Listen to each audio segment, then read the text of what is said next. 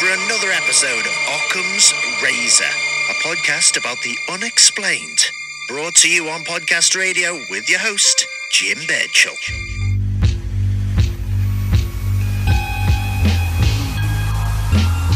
Is something really out there?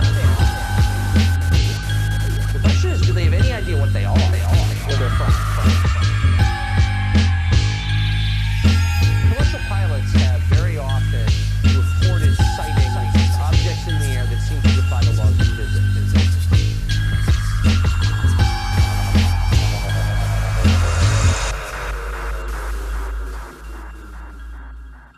Welcome to Occam's Razor, episode 55. I'm your host, Jim Birchall, and very special episode today. I'm coming to you live from the historic Lady Bowen Hotel in Thames, New Zealand, on a very soggy and damp day.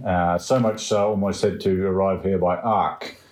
It was, such was the weather conditions. Now, I've got Chris McKinnell here. Now, Chris is the grandson of pioneering paranormal investigators Ed and Lorraine Warren, who, for people involved in the paranormal or those with even a passing interest, will know the names of Ed and Lorraine as for their pioneering paranormal work and their stories being retold in such movies as The Conjuring. So first of all, welcome to New Zealand, Chris. How are you? Thank you very much, and I'm doing very well, thank you. I love your country. No, well, as I said, I hope you haven't come the best weather at the moment. But well, I've been here for a month. You've been here a month, so you've had a taste of everything, so to speak. That's excellent. Chris, you are here in New Zealand. Well, I know you've had a couple of events and speaking engagements and stuff like that, and you've been in national media. I think you were on RNZ, weren't you? That's right. As well as some breakfast TV show. A breakfast TV show as well. I don't really pay much Yeah, attention. that's okay. So, okay. Did you come here specifically to do that? Are you on holiday? What's your reason for being here? No, I live out of a suitcase. Okay. I travel the world to learn and to let people know that the Warren Legacy Foundation for Paranormal Research is here to help people with their paranormal problems. We are a worldwide voluntary organization that helps people anonymously and for free. Mm-hmm. And I've been doing this work myself for 42 years now. Is that right? Yeah. My grandmother and I started the foundation right after the first Conjuring movie came out. We realized that we were now global and we needed to expand. And I'd already been living all around the world, doing volunteer service in Africa and elsewhere. So I'm very used to dealing with these kind of organizations. Yep. I mean, not that there's any organization quite like this one. Sure. But I felt that this would be an opportunity for us to continue their legacy, their work, and to truly help people in need. So that's what I do. As a matter of fact, Wednesday I'll be flying back to Peru, Machu Picchu. Oh, nice. Good. Be there for about a month and then back into Colombia. Again, all working with different members of the foundation, helping them and helping people in need. What does helping them entail in terms of the paranormal? Well, we get referrals from people in need all the time. They contact us through our website, the warrenlegacy.com. Okay. There's a contact link on there. You fill out a Google form, and then we get started. We deal with just about anything when the person believes that it's paranormal. Now, 90% of the time, there's nothing harmful there at all. Sure. It's often your fear. Sure. And don't get me wrong, it could be out of control psychic abilities that are manifesting and you're maybe knocking things over that you don't mean to be knocking over. It may be that you're hearing footsteps in the hallway and you're terrified because you think, it's something evil. You've seen a shadow person and you think it's the devil because everybody talks about these shadow people. But the truth is, these shadow people are merely ghosts. Ghosts are people. That's all they are. And you pass people on the street every single day. How many of them are you afraid of? Why be afraid of these people? These shadows, they're shadows because it takes tremendous power to manifest as a full apparition, a fully formed ghost. Right. So normally we see them as shadows. That's all it is. There's nothing terrifying about it. It's our own fear that takes what might be a beautiful encounter and turns it into something negative. Sure. And how do you, for lack of a better term, how do you vet people that... Sorry, I just got a very old grandfather clock saying hello. It's a nice little background. It absolutely. Sorry, how do you vet people, so to speak? They come to you and say, we might have a haunting, I suppose, in our house, and it's obviously affecting them enough that they're getting in contact with you. How do you decipher what's worth your time? If they're asking for our help, it's always going to be worth our time. Okay. Always. Yeah. I think of us as paranormal social workers. Sure. Our job is to help you get the services you need. If what you really need is perhaps counseling, then either we're going to offer simple counseling, because I am a therapist. Yeah. Or if it's more in depth, then yes, we're going to refer you. If it's just helping you to understand what you're dealing with, I'm happy to do that. I'm also a teacher. Okay. And we've got plenty of others who are great teachers. If it's more than that, well, half of our job is diagnosis. It takes a lot of information to truly understand what we're dealing with, often. Yeah. Sometimes 1 or 2 phone calls is all we need, and then we can help you to understand that, that was your dad. Yeah. That was visiting you.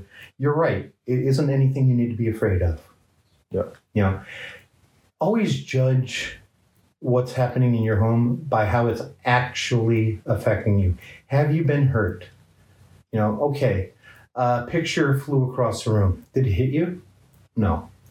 Maybe it's somebody trying to get your attention. Somebody who's not happy, like, why are you in my home, they're thinking. Mm-hmm. They're lost. They're hurt. Often ghosts are more afraid than we are because they don't understand what's happened to them.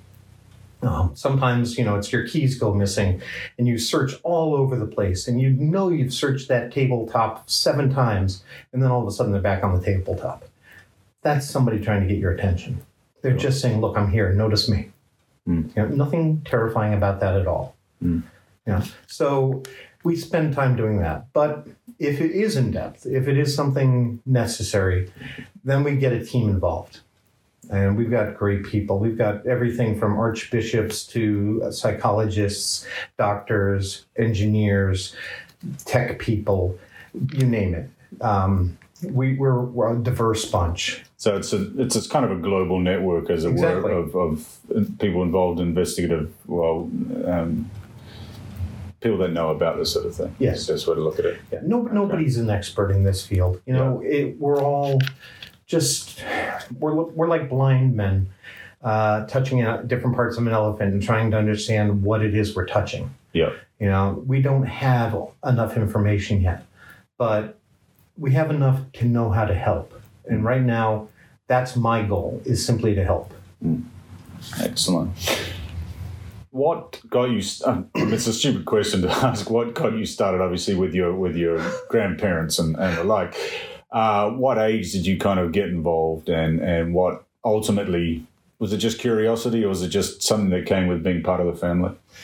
Well, the truth is, when I was about 10 years old, even earlier, I can go back to when I was 8 years old. I started becoming terrified of the dark. At 3 or 4, I was locked in my grandparents' museum with Annabelle, and it terrified the crap out of me. Right. This was when Annabelle first came to the house. I was, the movie, Annabelle movies are all fictional. None of it's real. Yeah. But Annabelle is very real. But that had a strong impact on me. And I started sensing spirits. It's normal. These abilities are genetic. They're passed down from my grandmother and from her mother before her. And do you consider yourself like an empath or a psychic, or? I don't like titles. Right. And I don't like labels because I believe that they are self-limiting. I have been able to speak to the dead. I've been able to touch things and pick up vibrations and pick up information. I've So psychometry sort of Yeah. stuff. And, yeah. clairvoyance. I've been able to hear things clairaudiently, but I don't label it. Empathy, yeah, absolutely. I'm very empathic as well, but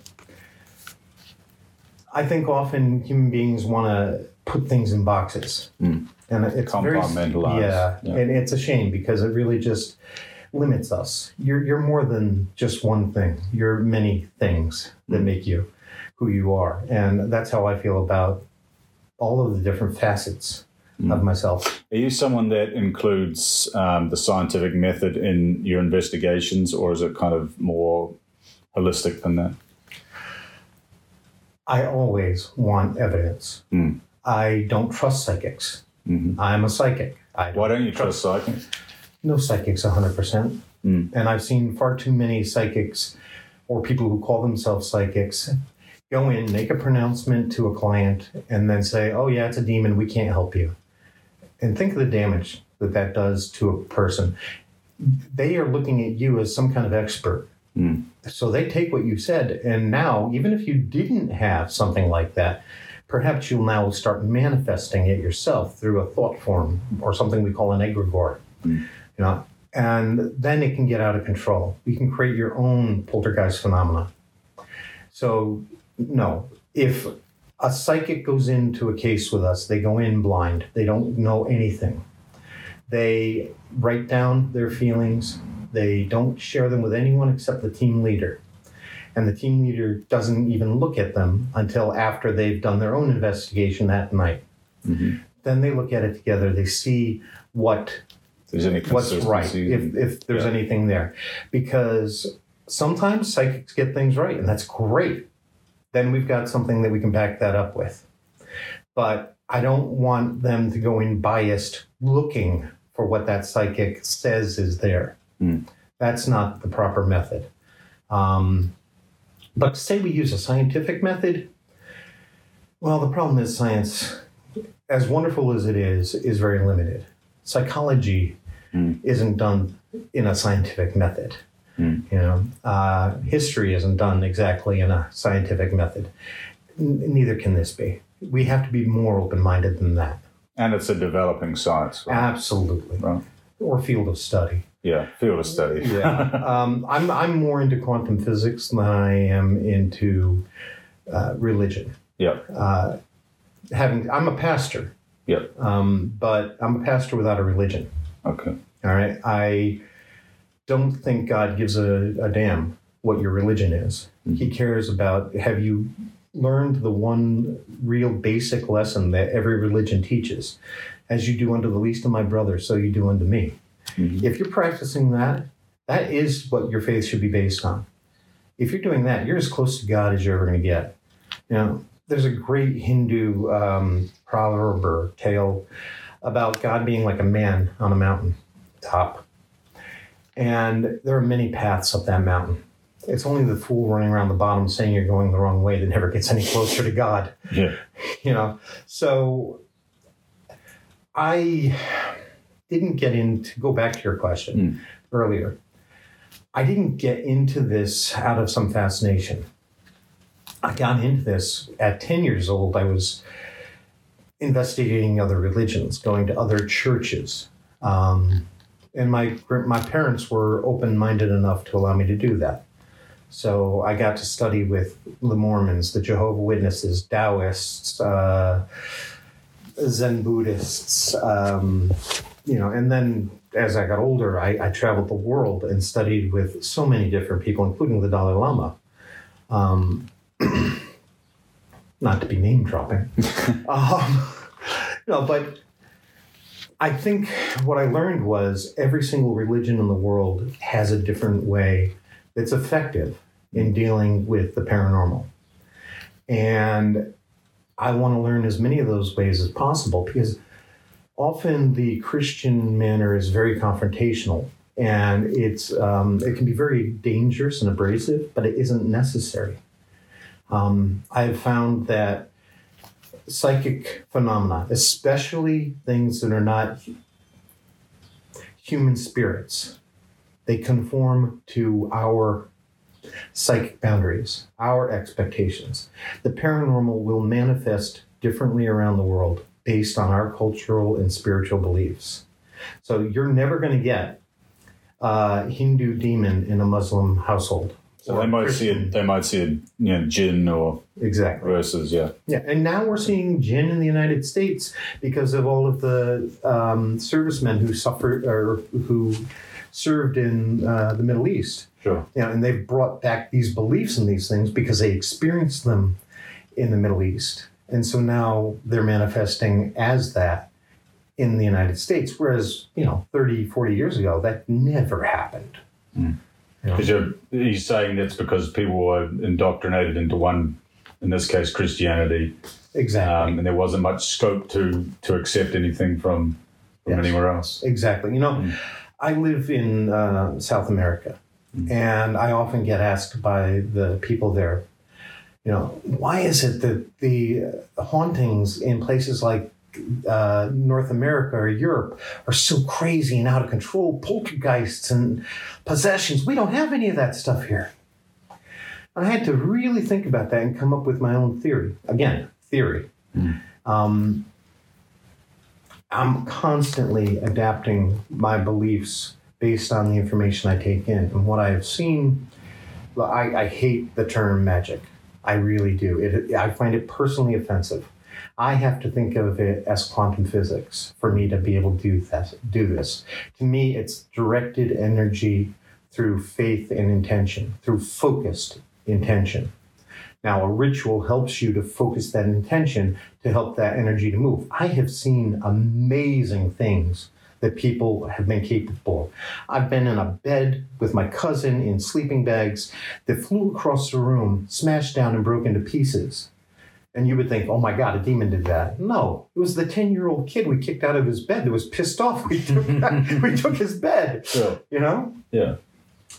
So that says to me, look at what we are capable of and what could we possibly do if we gave up our fear and started using our energy properly. You look at yogis, you look at Tibetan Buddhist monks and what they're capable of doing.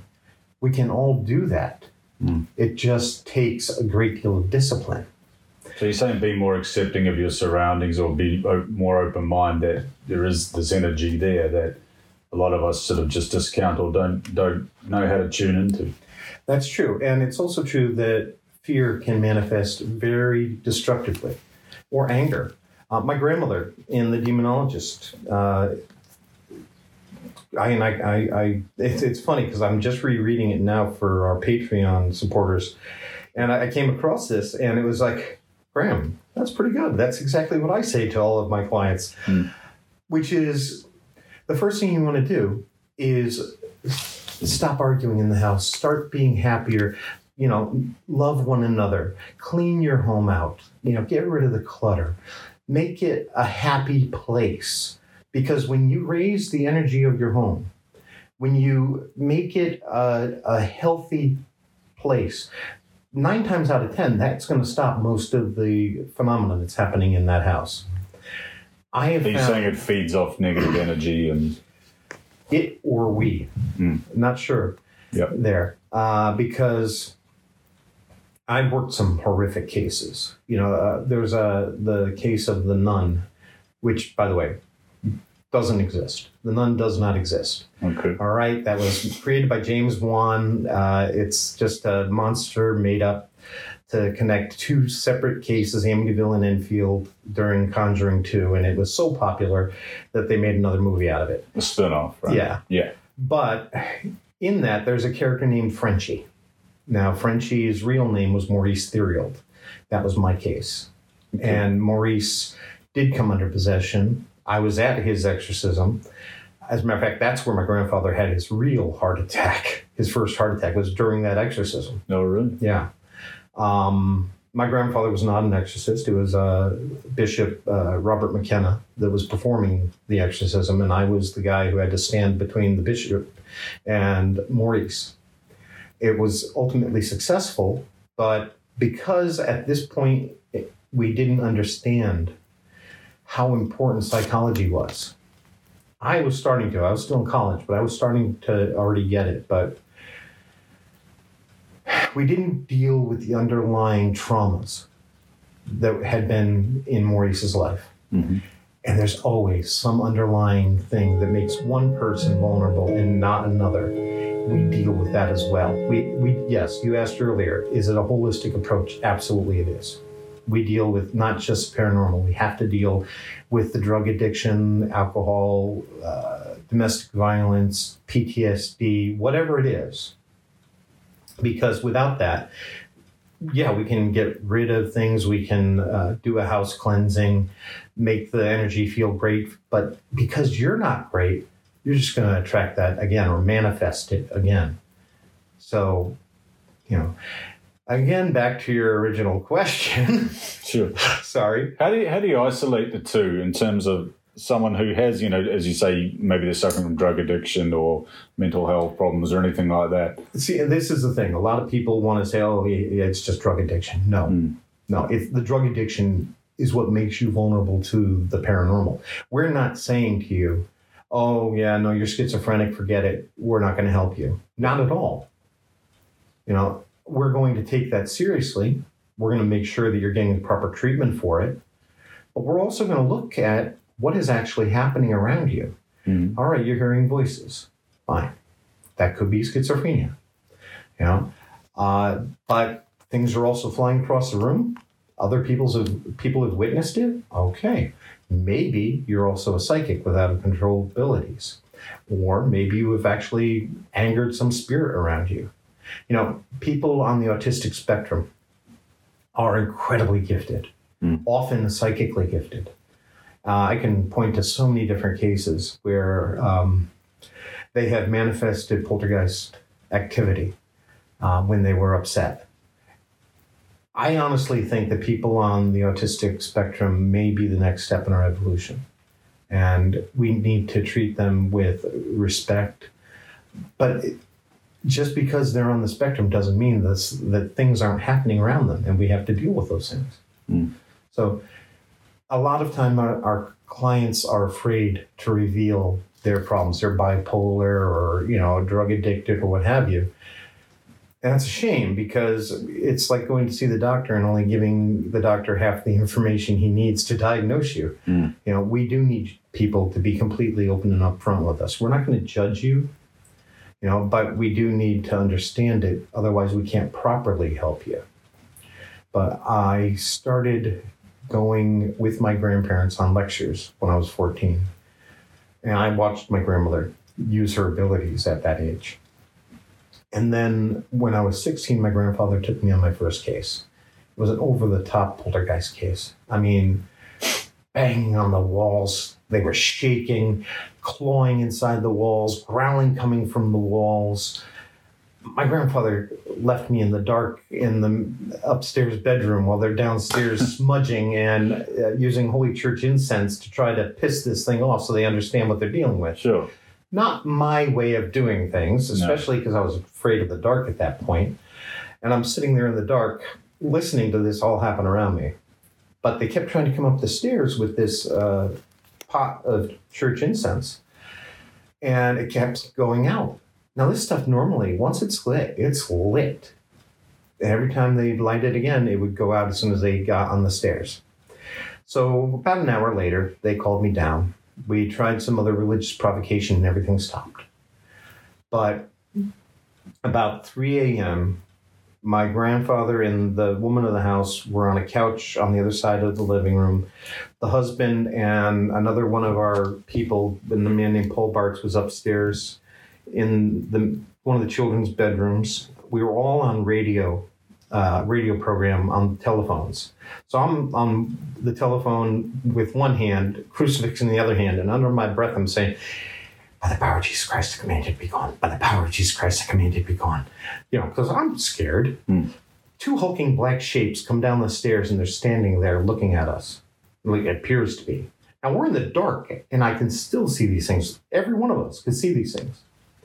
The woman screams that her face is on fire. And when my grandfather puts the flashlight on her face, we could see 3 claw marks appear on her left cheek and blood dripping down on her chest. And then that pot with the Holy Church incense that we had given up on, we had left it in the kitchen. It came flying out of the kitchen around the corner and just missed my head. It hit the window behind me. The shade flew up. The pot crumpled. A metal pot. And the window didn't break. I said a certain expletive over the radio. Yeah. Understandably so. Understandably so. Yeah. And the woman screamed she wanted to get out of the house. And I thought, that's a terrific idea. Allow me to help you with that. So I ran to the front door as the lights now are starting to go on and off. And we had been through that door a couple of times. And now the door was locked. It wouldn't open for us. And then that easy chair I'd just been sitting in, a recliner, comes tumbling across the room at me. And then the door opened by itself. My grandmother and not my grandmother, the lady of the house and I ran out of the house. One of us got physically ill, vomiting. I don't remember whom. I really honestly don't. And we left my grandfather in there with these two hulking black shapes on the phone, calm as could be. Amazing. That was my first night. And not a bad introduction then. Not a bad introduction. The truth is, though, I don't do this out of some interest. I don't like the paranormal. Why don't you like the paranormal? A lot of reasons. A lot of reasons. One, I've recognized I'm never going to have the answers I want in this lifetime.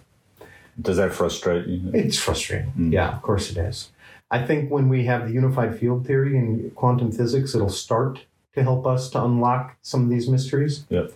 I think I'm taking steps that are helping me to understand things. For instance, the fact that culture and spiritual beliefs shape hauntings. But I also don't like the huge egos that exist out there. And I don't like the cowboy mentality of so many of these YouTubers and television personalities who stir up trouble. If you did any of the crap that you see on these shows.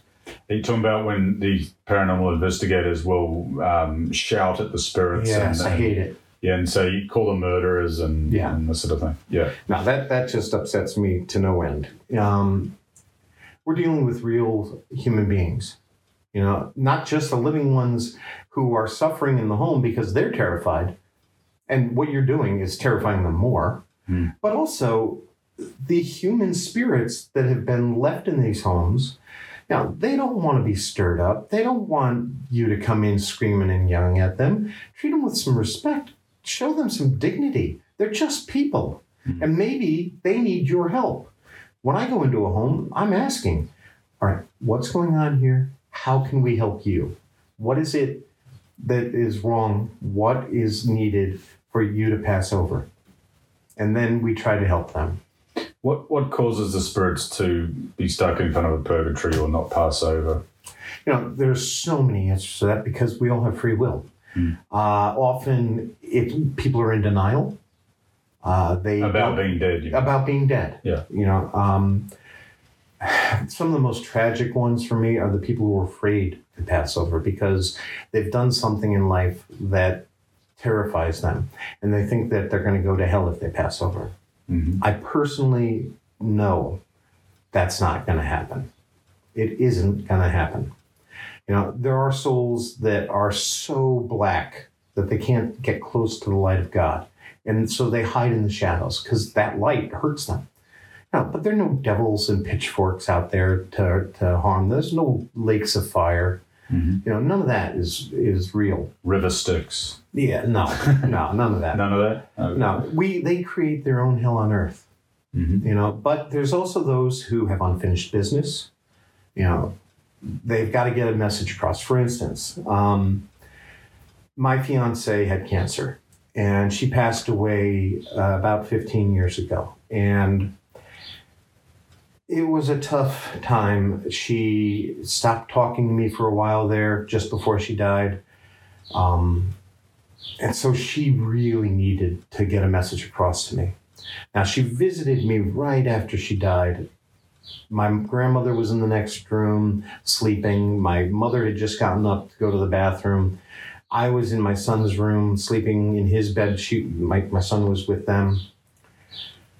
And my fiance came to me, and she just said, shh, it's okay. You don't have to say anything. It's okay. I'm fine. But I'm calling out to my mother, and my mother thinks I'm talking in my sleep, so she doesn't even come in to see what's going on. And that wasn't good enough. That message wasn't clear enough. So a few weeks later, I hear heavy footsteps coming down the hallway. My fiance was a heavy woman. And I opened my eyes, and in the mirror on the bedroom door, in pitch blackness, I could see her in the reflection in my bed, our bed, with her propped up on one elbow, looking down at me with a smile on her face from behind me. And I closed my eyes immediately. Not a logical thing to do, I know, but I was so afraid I was going to have to watch her go again. Mm-hmm. And she got right in front of me, and she said, I love you. And then she kissed me on the lips, and she was gone. That's unfinished business. But then there are those who want to, stay to protect someone or to protect something that they love, like their home. That happens a lot too. Or there are people who are stuck simply because they died violently, or maybe from a drug overdose or drinking, and they're very confused, high fever, what have you. And that now they're just not able to understand what's happened. So we help them. Suicides can be pretty tragic. Can you imagine being so desperate to end it all that you kill yourself, and then you're still there? Now you've got to see how this has affected other people. That can be a horrifying experience. I've helped a number of people who have committed suicide to either immediately pass over or to get a message across, like to their mother first, and then help them to pass over. And that can be extremely rewarding, even if it's very, very sad as well. How do you differentiate between, as we're talking about spirits going to be trapped between the realms, and when people talk of ghosts leaving an imprint on their environment, are the two mutually exclusive? Yes. What you're referring to there is something known as a residual haunting. Sure. And a residual haunting is simply a psychic impression on the land, something like a battlefield, where so many died. And a person who is very sensitive might hear the clash of armor and the swords, but that doesn't mean that there are actual ghosts there. It's just that some memory of that place has been imprinted on there. A lot of times people go into like dungeons and castles in Europe and hear moaning and clanking of chains. But no, there's no poor sad fellow still chained up in the dungeon after centuries. It's simply that you're a very sensitive person and it's coming across to you. Stone seems to absorb that kind of energy best. So it's sort of in the stone tape theory kind of realm. Yes, exactly that. Yeah, yes. Yeah. But what about the manifestations? When people say, we've talked about shadow figures and so forth before, when people are seeing a physical outline or whatever. Like Gettysburg. Happens all the time in Gettysburg. I've heard that. Yeah. That's Ghost Central, isn't it? Oh, it's quite a place. Yeah. I used to live right near it.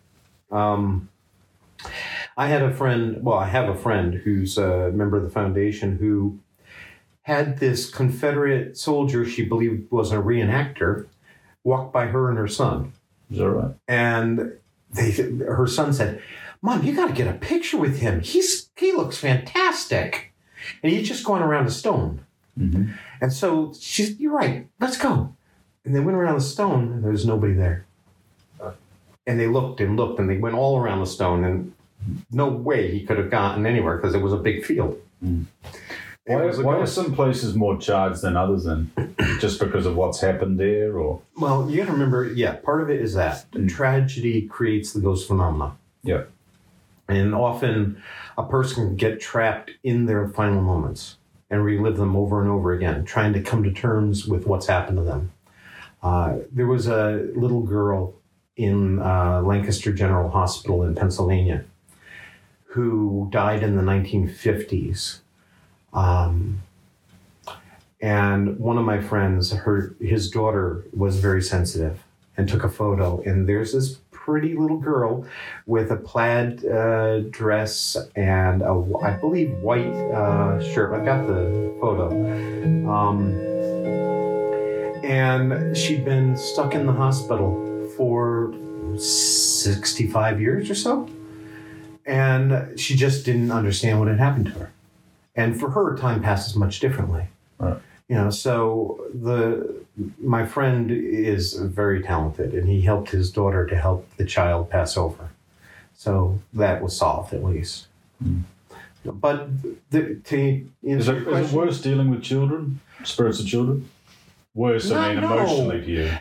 Here in the Lady Bowen, just the other night, we were doing a live investigation, and we were upstairs in room 7, which was an amazing investigation. This is a terrific place. Nothing negative, nothing bad or evil is here.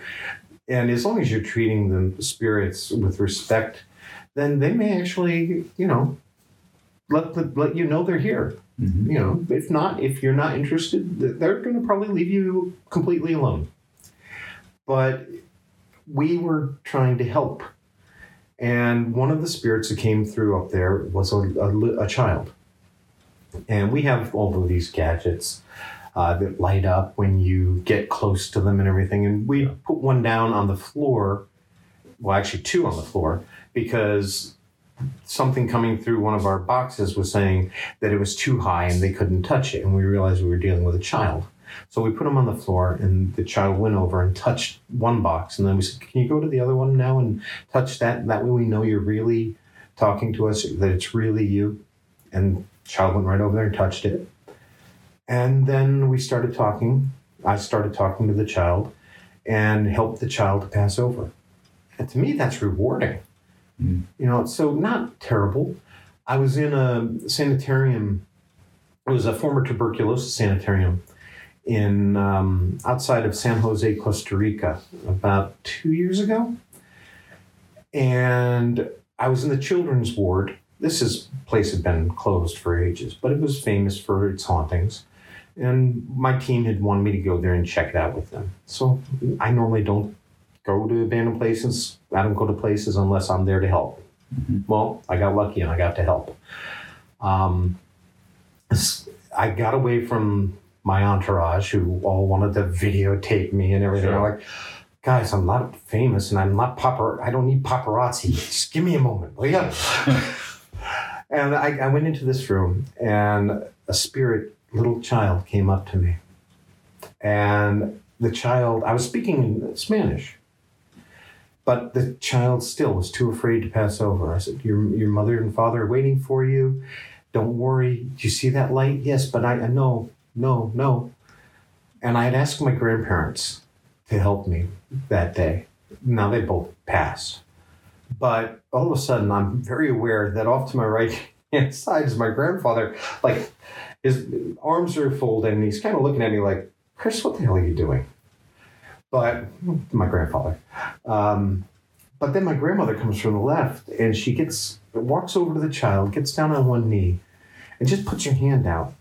And the child takes her hand, and they go off into the light. So to me, it's an incredibly beautiful experience. Mm. That's fantastic. Is this something you view in like your mind's eye, or? It depends. In this particular case, it was my mind's eye. Okay. But other times, it's as physical as seeing you right there. So when they present themselves, is what I'm getting at. Is it something, I'm just trying to get my head around how you see them, so to speak. All sorts of different ways. Okay. All sorts of different ways. I can hear them audibly, actually hear You mean that words. they'll speak to you? Yes. Yeah. I'll hear actual words. Other times, I'll kind of get this impression, and I'll try to work it out, and I'll try to talk it out. And I will be talking to somebody living who has information. And I'm saying, I don't know why I'm saying these particular words, but do they have meaning for you? And then I'm getting that affirmation that I'm heading on the right track. I'm going the right place there. You see these psychics on TV and Well, there are people who can do cold reading. it's hot reading and cold reading, effectively. You're John Edwards and these sort of people, correct? Yeah. And He always seems to find an older male figure, and he'll just find a common denominator and say, he's clutching at his chest, an old man with grey hair. I mean, and everyone that's in the audience, well, not everyone, but most people are there because they've lost someone recent they want to connect with or reconnect with. Exactly, and I don't do group readings. I don't do individual readings. Yeah. I used to read auras back before I was 26, but I terrified people because I knew too much. Okay. And I couldn't do that anymore. I hated it. I had one girl in college. When I was in college, I'd never met her before, but I was well known for doing lectures even then. Mm-hmm. And so she had met me in a bar and wanted me to read her aura. And I did. And then she ran screaming out of the bar and across campus because I terrified her so much because I knew too much. Oh, really? Yeah, and I just realized... Which is kind of the opposite of what you're hoping to achieve. Yeah. Yeah. So, no, I don't ever read auras. It's an invasion of privacy for me. The most I'll do is, if you ask, I might, check out your energy and see how you're doing. Mm. But I am not going to read auras ever again. I can't. I haven't seen an aura in decades. What sort of information does reading an aura give you? Oh, as my grandmother put it, the aura is only the table of contents to a person. Then you have to go beyond that and read the book. Mm-hmm. And you can go pretty damn far. You can know life experiences and, that your father had molested you at 8 years old and that you then became promiscuous when you were 13 and you had gotten pregnant at 16 and, you can get all that information. Yeah. But I also know that there are a lot of con men out there. I don't charge for any of my services. And up until my grandmother officially retired, I didn't let people know who I was. Up until I was 26, sure, I did the talk shows, I did all of that junk, but I hated it. I was in a bunch of their books. I hated it.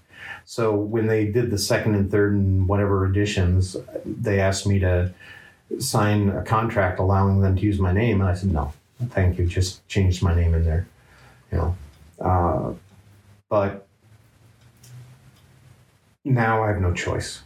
Now I have to step forward. Because of the foundation. Well, that and because who else is going to be there? Somebody's got to represent my grandparents now. They can't do it themselves. Right. For the last 20 years, my grandmother didn't do anything really. I was behind the scenes doing a lot of that. And now I have no choice. So I'm willing to do it at my age. I'm 58. So it's like, what the hell? Sure. I might as well. I'm here to educate and help people. But I don't relish the idea of fame. I hate the idea of fame. Matter of fact, it scares the crap out of me. I'm more interested in retaining my soul than becoming like these idiots I see on television and YouTube. This Ghost Adventure show, I don't know if you get that down here. Zach Bagans. Yeah, I do know what you're talking about. Yeah, that guy... He gets P.T. Barnum. Sure. Oh, yeah, please. I don't even... Look, I'm an exorcist who doesn't believe in demons. Okay. All right? I've done 6 or 7 exorcisms in my life. That's it. Yeah. Anybody who tells you, I did 350 last year. You did what? Mm. Did they get medically checked out? Psychologically checked out? How much background information did you take before you did your 350th? Mm. No. Sorry. That's ridiculous. Mm. I think that these things that we call demons are certainly not fallen angels. They're not anything that we can really understand. They're probably thought forms that we have manifested ourselves. They've taken on a life of their own. Don't get me wrong. They are spirits. They are real spirits now, but we created them. We have manifested them. Then they take on a life of their own. That's what you get with a poltergeist. It's a spirit created by us that then gets out of control. It's also known as a tulpa or an egregore. Yeah. So that is what I believe currently it to be. Now, 5 years ago, I was saying, are they other dimensional beings? Are they aliens? I don't know. But no, I don't believe that anymore either. What caused that determination, though? How did you come to that point? They don't show true intelligence most of the time. And when it is true intelligence, like for instance, sometimes the victim will start speaking in a language they've never known, or they'll have information that they couldn't possibly have gotten naturally. Mm-hmm. Now, a superstitious person will say, well, that's proof of the demonic.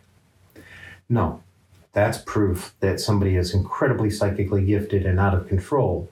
And now, not proof, but good evidence that this is the case, that they're out of control psychics.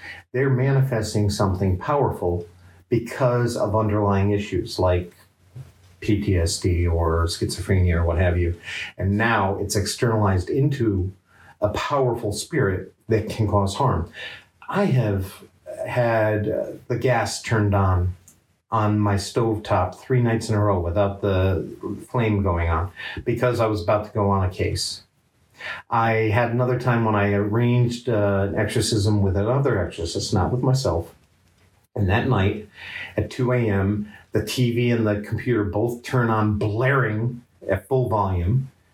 And my wife was like, what is that? We got to go check it out. Come on.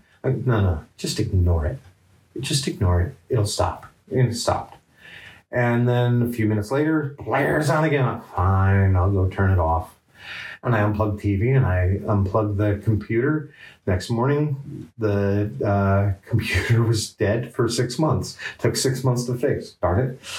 I've had the car brakes go off when I had just finished breaking a multi-generational curse. Again, not a fan of the idea of magic, but if somebody is intensely focusing negative energy at you through a ritual, they can actually cause harm.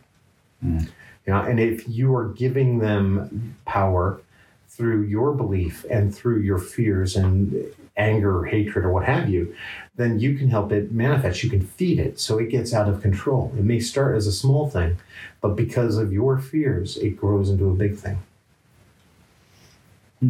Where do you sit on things like voodoo dolls and stuff, if that's the case? Again, well, this is actually even more interesting to me because that's one of the reasons I think in South America, to get back to something I started earlier, they don't have the over-the-top hauntings most of the time. It's because they still use magic and they focus their intentions through that magic. So you'll get an awful lot of pain and hardship and strange occurrences, but it's focused on one individual. And in the Western world, because we don't have that tradition of magic anymore, that's when the energy gets out of control and wild, and we get the over-the-top hauntings. But with things like voodoo dolls or other types of magic, that use body parts and blood and hair and things like that, I think there's quantum entanglement going on. And what you do to that object that has your energy, you can then also do to another person. There was just recently an article that was showing that quantum effects are happening on the macroscopic scale. I shared it with my directors, as a matter of fact, just a couple of weeks ago. I probably can find it for you after, if you like. Sure, yeah. Now, still, we're talking just atomic particles or things like 1/200th the width of a human hair. But at the atomic level, that's humongous. That's gigantic. And if that's able to happen, spooky action at a distance on that level, well, see, we're starting to now get evidence that what I see and what many of my researchers see is also possible. They do talk about quantum entanglement with siblings, twins and stuff like that, don't Absolutely, yeah. they? How does one person's thought pattern affect another people? How do they interconnect? You know, that fascinates me as well. I have had it happen to me, and I don't have a twin. I've had it with others, people I've loved, and I would hear my name called when someone was in trouble, and I'd know that person was in trouble, and I'd have to reach out to them. But you know, there are so many stories of twins who were separated at birth, and yet they grew up with so much in common and life histories in common, you know, just mirroring one another throughout their lives until they finally meet. And that to me is your idea of quantum entanglement, yes. It's fascinating, actually, because you've even heard of sort of the stimulus and stuff where one person will feel the pain of another and things Yes. like that. Yeah, but strong empath can. Yeah. Oh, fascinating. We're here at the Lady Bowen Hotel, historic Lady Bowen Hotel in Thames, New Zealand. I'm here with Chris McKinnell. Chris, I just wanted to shift a little bit to, you're here for, on Friday night we did a ghost investigation, for lack of a better term, with you know, members of the public came along, didn't they, and that sort of thing. We spoke about, was it room 7 upstairs in the presence of a little girl. What? Well, child. Okay. We don't know if it was a girl. I think it was a girl, but I'm not positive. Okay, so a child. When there's a mass event for, you know, how many people came along first of all? Just 12. Okay, 12. Yeah. All right. And honestly, I don't normally do these events. Yeah. But it also cost me a tremendous amount of money to get here to do things Sure. to help the public. So I had to raise some money. You got to claw that back, right? Yeah. Okay. I'm on Social Security pension. Right. You know, I'm not a wealthy person. Yeah. No, I understand. When there's 12 people participating or more, the spirits, well, obviously not on this occasion, they weren't scared, as it were, to present to themselves.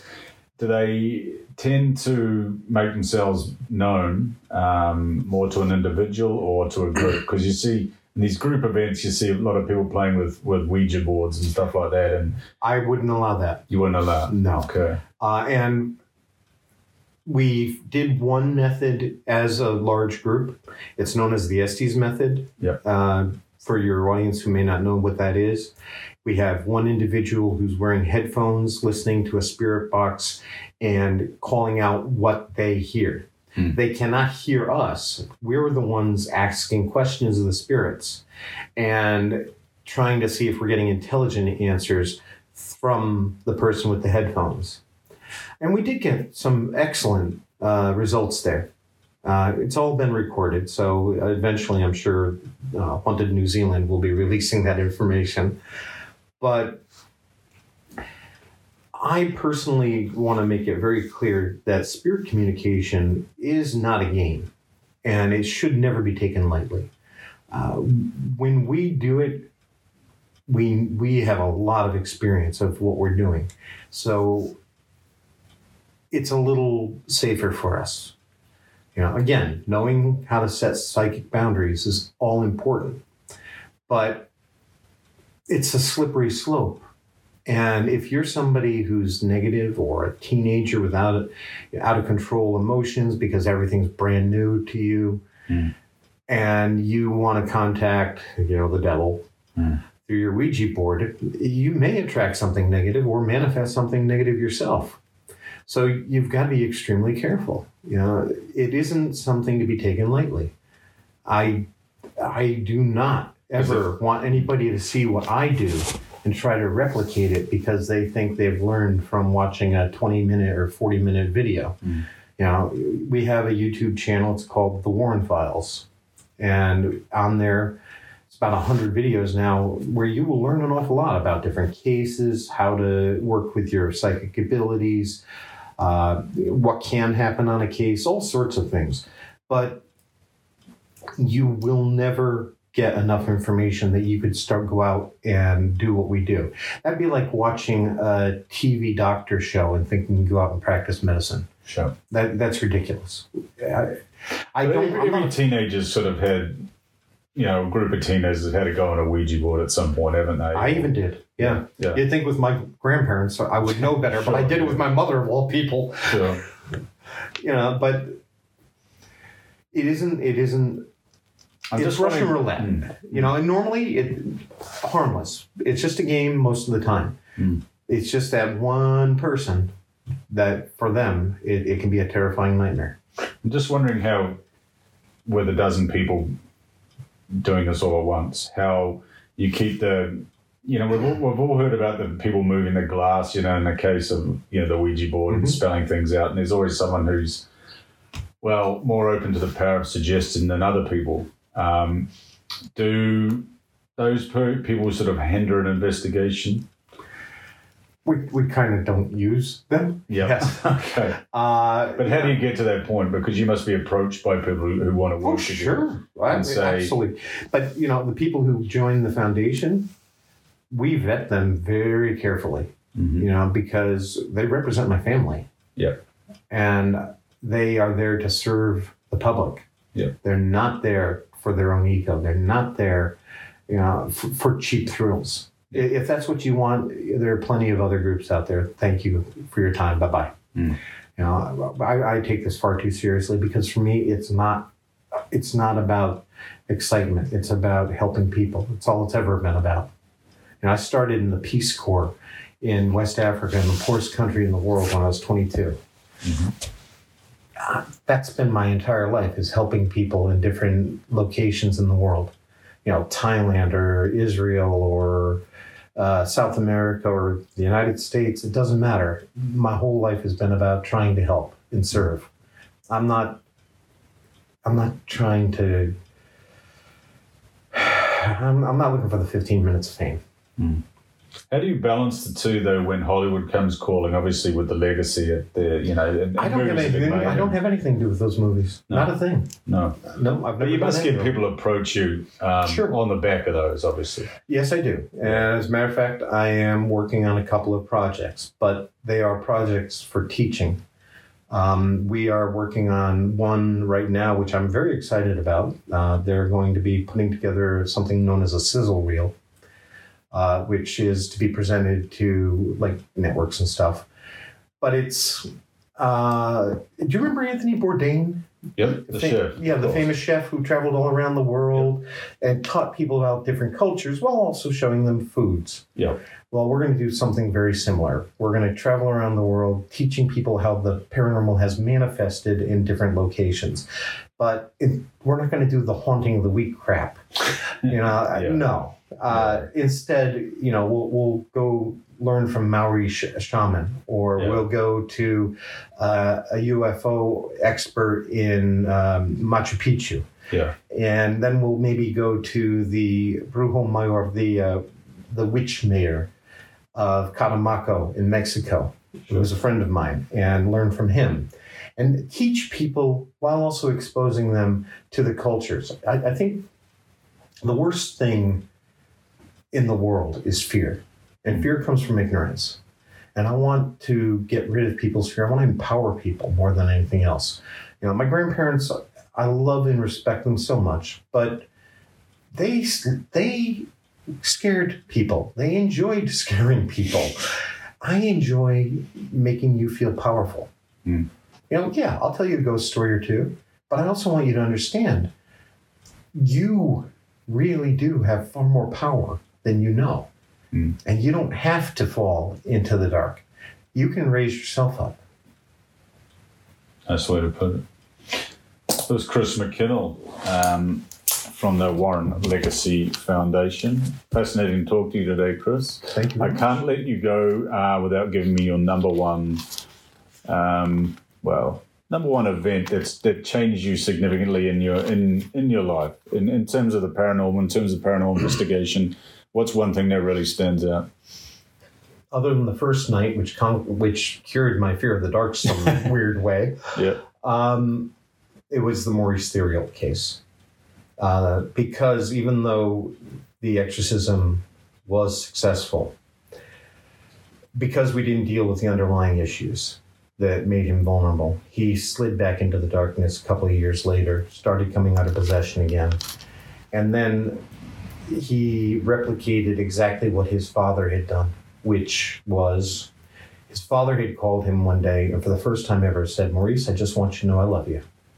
Then he set the phone down, and while Maurice listened, he went into the other room with a gun, shot Maurice's mother to death, and killed himself. 2 years after the exorcism, Maurice waited for his wife to come home, shot her as she was coming out of the car, blew her arm off. She still lived. He dragged her bleeding into the kitchen, sat her at the kitchen table, and for about 10 or 15 minutes, sat there with his eyes looking like a snake's slit eyes. And Nancy thought, this is it, I'm going to die, just like his mother. Mm-hmm. And at the last moment, Maurice turned the shotgun on himself and blew his head off.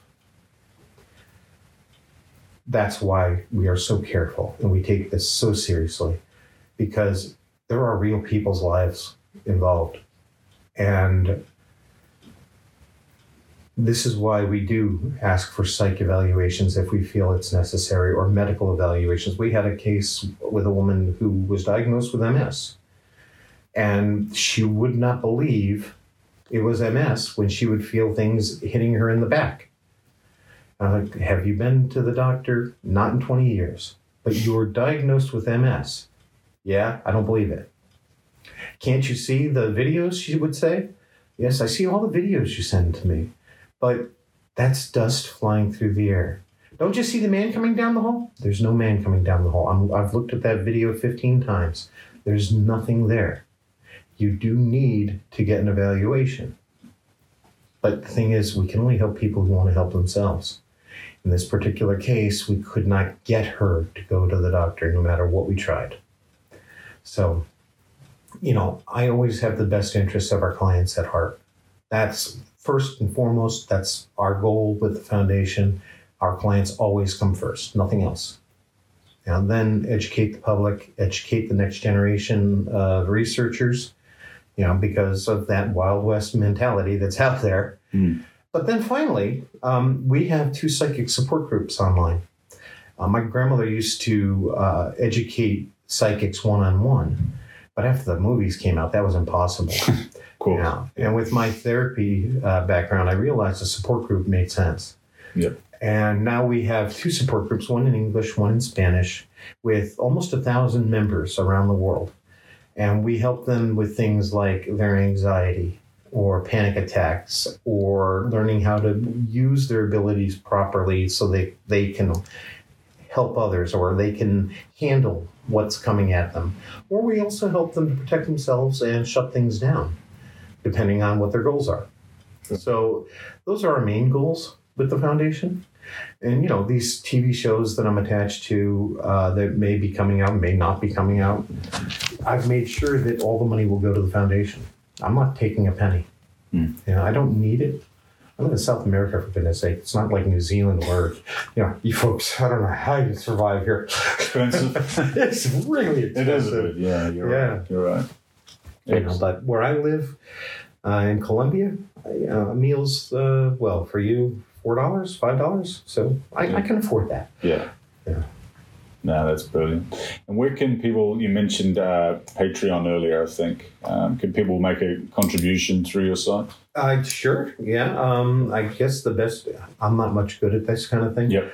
But if they were to go to warrenlegacy.com, I'm positive there's a link there for Patreon, or just contact me online. On Facebook is the easiest way. You can contact my personal page is best. Don't contact my 2 public pages, Chris McKinnell and the Warren Files, or there's another one that's Chris McKinnell for some reason. I don't know why. A duplicate sort of thing. Yeah, honestly, just contact me personally. I'd be happy to help you in any way I can. That's all that matters to me. Brilliant. And that was Chris McKinnell, and this was Occam's Razor, episode 55. We'll see you next time.